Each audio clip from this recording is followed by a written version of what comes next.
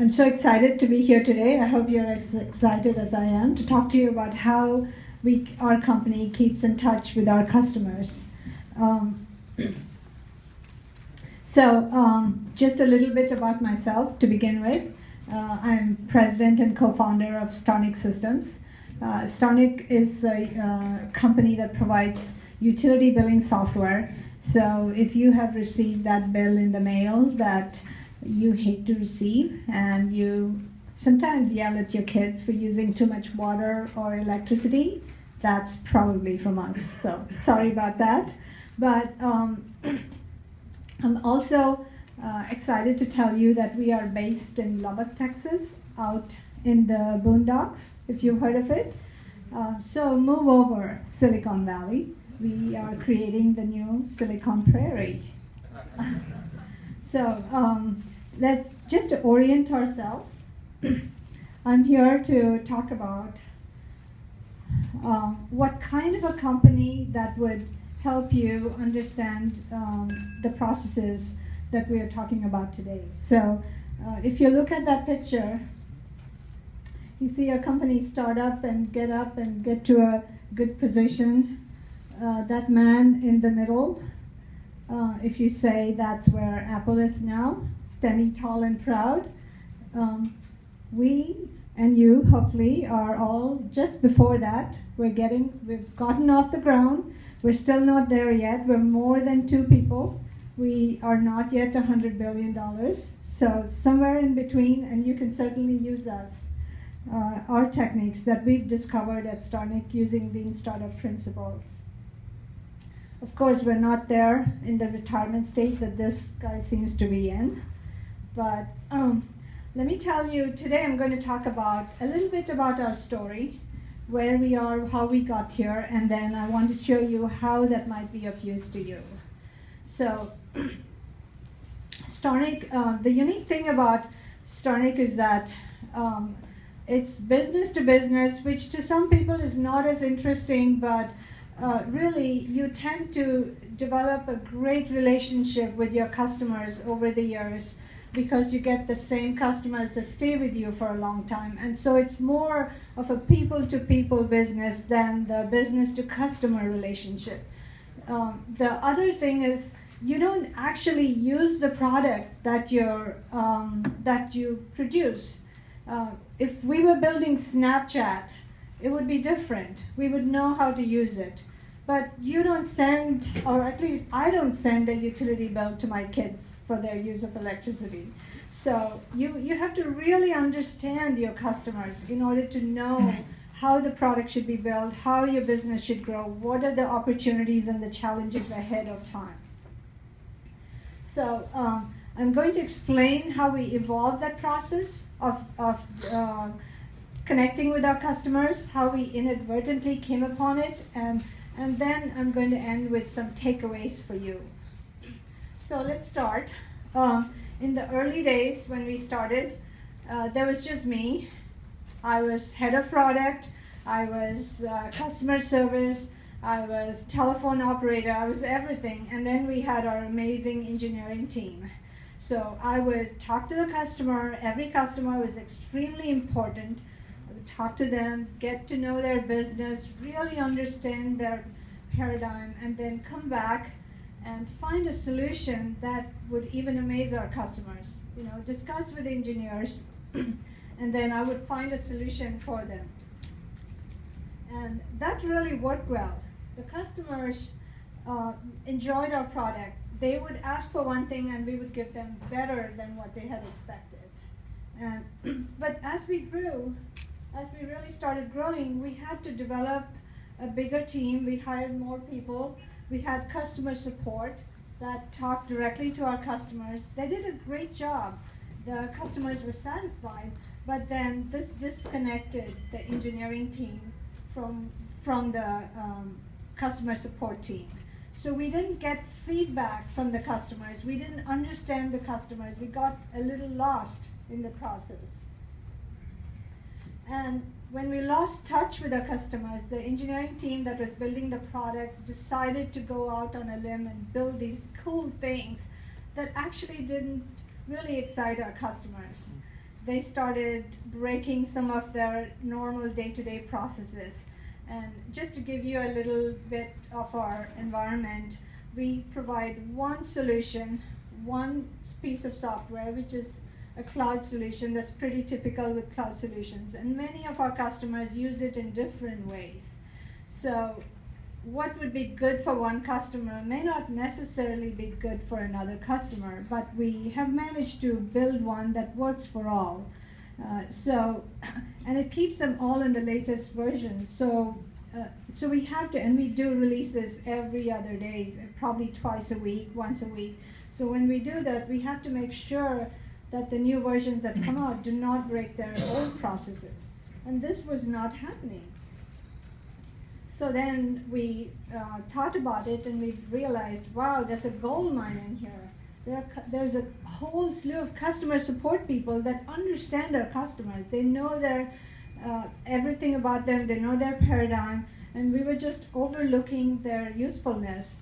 So what we did was we started listening to our customer support people. I would walk over to them and ask them, did you know this would break their processes? And they'd go, yeah. And I'd say, well, why didn't you tell us? And they'd go, we didn't know we were supposed to say anything. So then the phone calls come, and then they come up to us and say, you have to change this. This won't work for this person, and that won't work for that person. So we said, okay, this has to change. So what happened? We started incorporating them into our product development processes. We said, let's put them in the final testing. So everything that was developed and released had to go through customer support. They did user-level testing, not unit testing, user-level testing, and unless they approved, we would not release new code. This worked great. The phone calls reduced, customers were happy, but engineering slowed down. Everything would get, half the work would get rejected, would come back, we'd have to redesign it, and then we would send it back. So that proved to be a problem to us until someone came up with a bright idea of including them, including customer support in the design sessions, in the design meetings. So we would get together and talk about new products, new features, and then we would have customer service, senior customer service people, or anyone related to that part of the system involved in it, and they would bring in valuable information. They would say, oh, this corporation would be terribly upset if we release that, or they would need another option, or, oh, you know what, they might like this other thing, you should add this. So they really liked that, we enjoyed it, and we were back on track with building a piece of software that everyone loved. So when this that was better than what we had.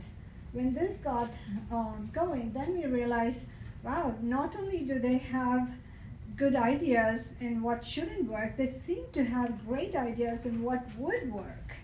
So we said, okay, let's see if they can try design. You know, these are people who have not been in engineering, who don't have a background in product design, but they understand the user. They see the pain, they teach them the processes, they work through the training, they write the user manuals, and if something seems wrong to them, they know how it should be changed. They look at it from a different perspective from an engineer. An engineer would say, oh, if they want to do a scheduler, do a daily, a weekly, an hourly, or every minute scheduler. He would get all excited about it, and they would say, why? They only send bills once a month. Why do you need a scheduler? It's too complicated to set up. And people make mistakes, and then you have bills going out every minute. Don't do that. So it worked great. So we got them involved in actually designing, and they loved it. They decided to, they would whiteboard stuff, they would draw things, and we just let them use whatever tools they wanted. And one of the things they told me was, it's so cool to see something that I designed come up in production. And they started owning those pieces of code, and they were so proud of what they were doing. It just meant so much more to them. So, okay, I've given you one part of what we did, but what actually happened was, when we did this process, we realized there was so much more they could give us. They could talked to us about market trends. We knew about what new regulations were coming out because they were talking to the customers. We knew if rate changes were in utility billing industry, the Public Utility Commission sets rates, and those rates have to be approved, and the rate changes, forthcoming rate changes usually means some software changes, but they would know all these things way ahead of time. They would tell us. They would tell us about key personnel leaving the organization, so our CEO could go in and talk to them and say, do you need some training, or do you need some support, extra services that we could render them. In one case, they actually found out that after we implemented new software in a customer, that we actually saved them another $30,000 a year because they did not have to pay license fees for another software, which no one in our company was aware of. But once we made the marketing department aware of this, this was a huge selling piece for them, and they went to the next customer. So this was just a perfect partnership. So you're probably thinking, well, how can I do this? This is not my industry. I'm not sending out bills. How am I going to use this in my company? And here's what I've put down for you. So what would be good for you? What's your takeaway from this? So the first thing is, make sure whatever you're building, that you bring your customer service people and incorporate them into your product design, into your new innovations. Just think of them as a microcosm of your customers. If you have 10,000 customers, you can't possibly talk to all of them. And by the time you send out a survey, they've forgotten their problem. They may be too busy to answer you. They may not try to respond to a survey. But your customer service people know, if they speak to 15 customers about the same problem, they know that needs to be fixed. And by listening to them, you're going to reduce your customer support calls, which is what we found. We found that even though we grew more, our customer support calls went down significantly, and they were more how-to calls than there's a problem with the system call, because our customer support people were our guardians. They made sure that nothing went out that was wrong. So let them speak their own language. So if they want to do, this is a tool that most people know, Microsoft Paint. So you can let them use that, or whiteboard ideas, or whatever. It didn't matter. We tried buying them tools, and they said that was too complicated to learn to use, so we let them do whatever they wanted, and they just enjoyed it so much. So the other thing is, it's really important is to trust them and give them veto power. Let them stop any release that would harm the customer or that they thought would not work. That is so important, and it has helped us on so many times. In fact, they actually have a lot, in our company, they have a lot more say in what goes out than even the engineers do. They are the ones that decide whether this can be done. I defer to them on a daily basis. Remember, these are the people who know the customer, who know what the customer actually wants. We can only guess, but they actually talk to them. So the third thing we did at Stonic is we brought everyone to the table, which meant that we actually brought the executives, the customer support, the product leads, everyone together in sessions, and they would all discuss new ideas. We would hear stories about the customer, and sometimes it was fun, sometimes it would get into heated arguments, but it still worked. It helped us really understand what was necessary and put us all in the same track, and made us a more coherent company that was focused on solving customer problems. It also led us to finding out new areas to go into. So we started out with utility billing, but we found out that our customers really wanted to also do energy management.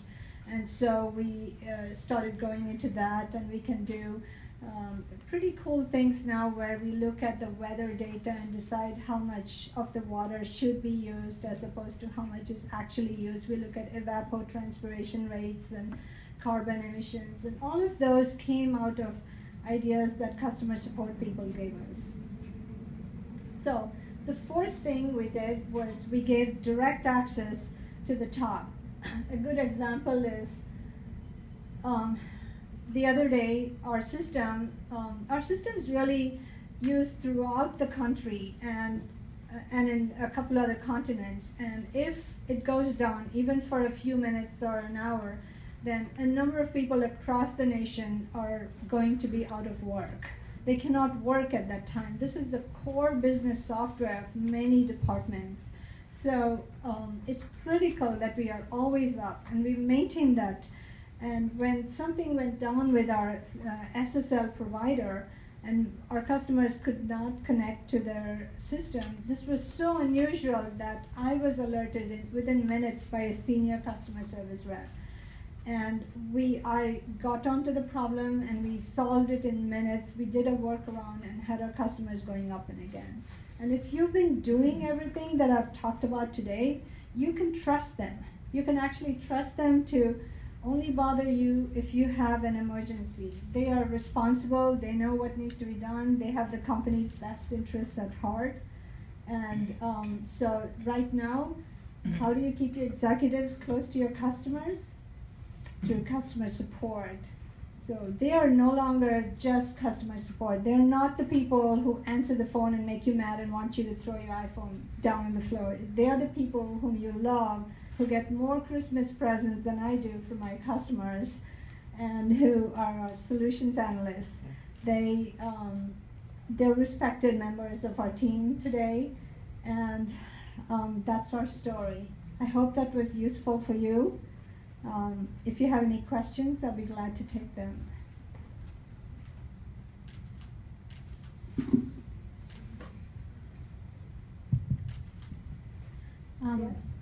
Yes. Well, hi. Sorry. Hi, Silvia Gonzalez with GE. My question is around the interaction between your team and the customer. You said that the interaction is really through the customer support team. But have you done any getting together or meetings between engineering and the customer, so engineering can also see what the customer say directly, not from customer?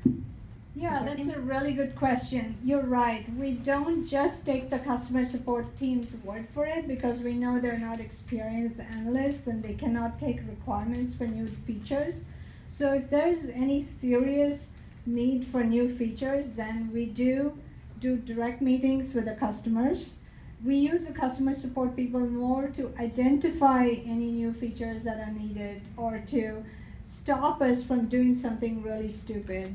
But they would, the engineering team talks to the customers. We always keep the customer service people involved, and we also, whenever there's a problem, we also instruct them to do go-to meetings and record the videos so engineering can look at the problem.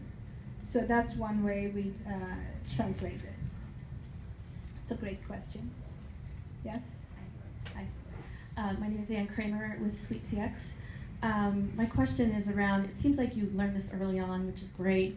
Thinking about these larger organizations, especially like the man who's starting to stoop in your original slide. What would you say to a larger company that does not have this respect and empowerment and process in place for including these frontline employees and getting all the way to the executive? How would you propose addressing that in a larger, older kind of company? That's also something I've thought a lot about. That's a great question too. What you can do is, I know in the larger companies, it's more protocol driven and you cannot have this informal discussion, but you do surveys of customers, and I would say data mine your customer support people. Find out what their opinions are, because they have a consensus of what works and what doesn't. So you can get feedback from them just as if you would from your customer, but these are people who are more interested in helping your organization, in reducing your phone calls, and being proud of the product they're representing. So I would definitely say that's something you can do. Does it help you? Yes, definitely. Okay, great. Right, thank you. Yes? Two questions actually. Well, I've got two questions. In customer support, personally, we've got like two teams. One that answers the calls for any annoyed customer, Uh-huh. and and the one that is more involved with the long conversation that you described. So if you can articulate on what kind of customer support do you have, and what kind of a relationship they have with the customer. And the second question is if you can explain, well, basically asking I agree it's not a good idea to give, as a trained engineer, I think it's a bad idea to give engineers the freedom to develop a product.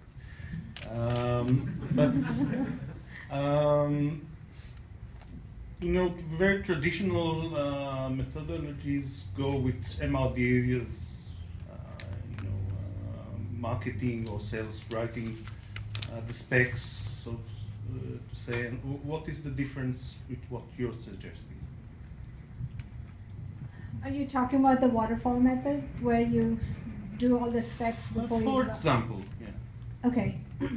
We don't practice that in our company. We do very quick development. We don't believe in having prolonged releases that would take a long time, because we want to react to the market. So we constantly push small changes, incremental changes that our customers really enjoy. This would not disrupt, and if you have any problem, you can quickly roll back the change. But as far as customer service is concerned, it's a free-for-all. They pick up every call, and the irate customer who's annoyed is the one that needs the most attention, because he's giving you valuable feedback. He or she is telling you that something's not working, and you should not rest while that thing is not working. You should take care of that, and that's our philosophy. We make sure that every little incident, every little problem is approached with great care, and by doing that, we've actually found that it reduces the total calls overall. You know, I remember reading about Henry Ford and how he actually reduced the price of his car and made more money. We actually increased the support, and we give unlimited support and receive fewer calls.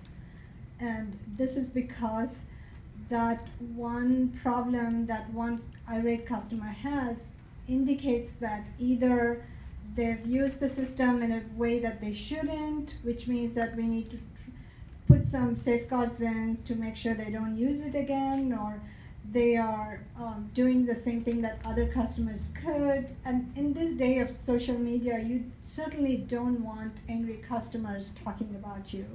So we really focus on that. And you know, an example of what happened was, we had a customer who ignored all warnings. These are companies that do billing for their customers. So we had a customer who was doing billing, ignored all the warnings, all the alerts our system put up, and sent out a $10,000 bill instead of a $100 bill. And it came up on Facebook. The recipient put it up on Facebook. So it was not our responsibility. We didn't do anything wrong. We gave all the alerts and all the warnings. But our team still felt responsible. They felt his embarrassment, his agony, and they felt responsible. So they got together and they suggested a different way to do things so that it can never be done. So if you're using Stonic software, you cannot send out those anymore. They put together the design, and they even got together and had a fun session where they named that method. They called it the Terminator. So those of you in California would understand that. But they have such fun. They have these methods, billing methods, that are called the Judge, the Terminator. So they have these funny messages that say, oops, I'm sorry, or you had a message, you did something wrong. So it just brings us back to what Peter Drucker said, where the business, the job of a company is to get and keep customers, and that's what we try to do. Does it answer your question? Kind of. Thanks a lot. Thank you.